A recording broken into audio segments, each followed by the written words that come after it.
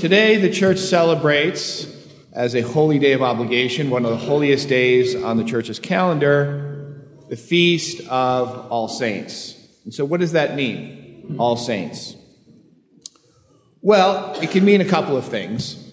One, it's simply the case that not every saint who the church has canonized, and canonization is the formal recognition that the church gives that a person after their life and death has been evaluated by the church and their sanctity is verified by miracles occurring after they have died that are attributed to them, that the church says infallibly that this person is in heaven. They've lived a life of sanctity, and we can be sure that they are with God in heaven. And so the church has, thousands and thousands of saints, but for the sake of practicality, not all of them can be given their own day on the church's calendar, and so therefore, we are given sort of a day when we can celebrate all of the saints together, even those who we can't celebrate individually by giving them each their own feast day. And in fact, there are regional or national differences where some saints are on the liturgical calendars of different countries or different regions of the world because the veneration of the saint is more popular there and others that are not. But the church also recognizes that there are saints who, for whatever reason, are not canonized, simply because they have not been through the canonization process yet. And therefore, although they're not infallibly canonized, we certainly recognize that there are no doubt many holy men and women who simply have not been through that process, but are, certainly with God in heaven. And then, of course, we recognize that there are saints that very probably we just don't know of because their holiness was hidden from our sight. People didn't recognize their holiness during their life, and it hasn't yet been, or maybe never will be, in this world discovered, but they are certainly a sort of extra little prize that awaits us in heaven, that we can see these people who perhaps, like Jesus said, perhaps they were, truly poor in spirit, perhaps they were so meek that their holiness was such that it was ignored or overlooked by other people. Perhaps it was even considered something other than holiness, which was the case at least of some of the saints who are now recognized that their holiness simply wasn't realized, and so therefore they went to heaven, but, we, as the church on earth, have failed to recognize that. And so we have this day where we can celebrate those saints who, perhaps nobody outside of heaven is actually aware of. But we should also recognize that although we don't celebrate this aspect of sainthood on All Saints' Day, we should recognize, and don't let this go to your head, all of you are saints. All of us are saints. Because what is a saint? A saint is a holy person. It is a holy thing. And that doesn't mean, of course, that person is necessarily in heaven. It doesn't mean that they have been perfected like the saints in heaven. It doesn't even mean that they're necessarily going to heaven.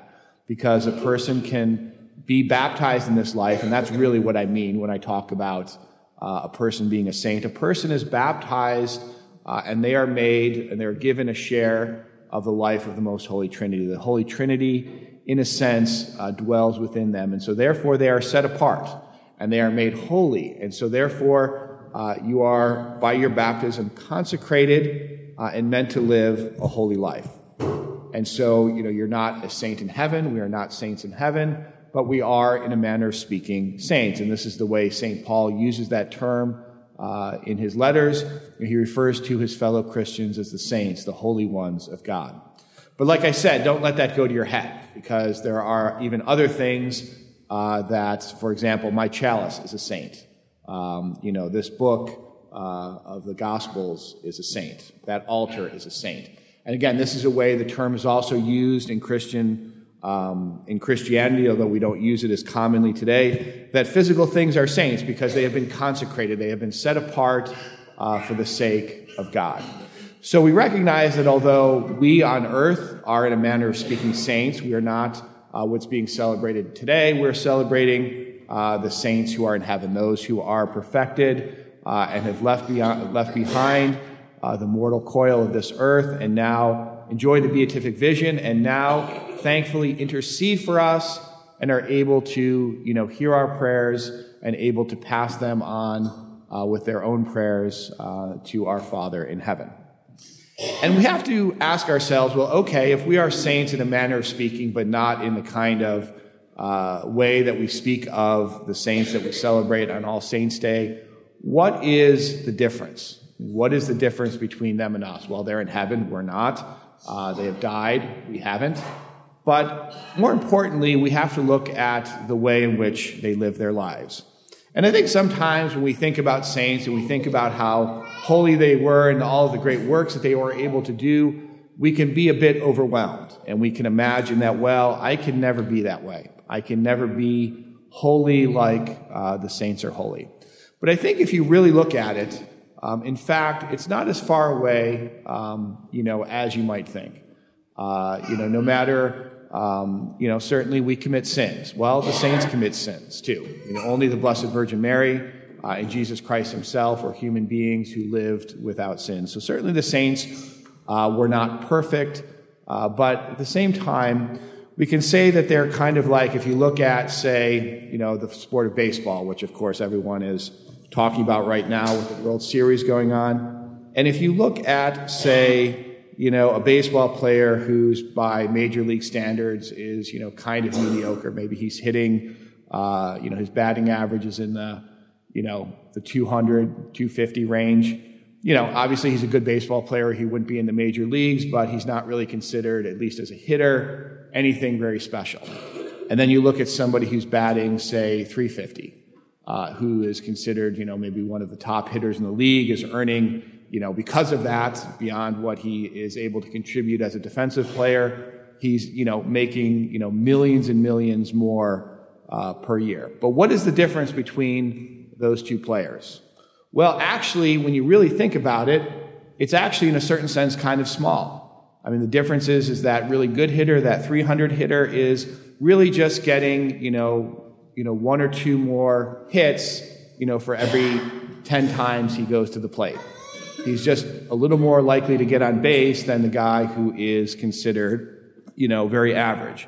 And so I think we can start to think about sainthood that way, that we can see that it's a matter of making those small differences, just like that one more at bat that you get the hit, for every 10 times. If you think about, all of the choices that we confront, all of the different actions that we can take, if we can just day by day, week by week, year by year, just make one more right decision, if we can just make one more moral choice, if we can just avoid one more sin, think how, as you track that out over the course of your life, how much you can improve, how much a better person you can be, how holier you can be, if you just think to yourself, for example, to take for the next month and say, I'm going to try to eliminate, one sin from my life. And then the next month, try to eliminate one more.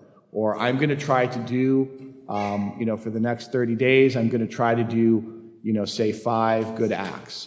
Or I'm going to spend a little more time in prayer each day. Or I'm going to try to focus myself to be a little more reverent at Mass every day. Or I'm going to, in addition to going to my, obligatory Sunday and Holy Day Masses, I'm going to try to make Mass at least, once or twice during the week. If you can just make those small changes in your life, as you track them out over time, you will be amazed at how much difference that will make in terms of who you are, in terms of your holiness. And you perhaps will be truly setting yourself up to be, one of the saints that is perhaps, remembered on the calendar of the church someday after you have departed for heaven, or at least someone who is remembered by others as the kind of person, the kind of saint that they think of when we say we are celebrating the festival of all saints. In the name of the Father, and of the Son, and of the Holy Spirit.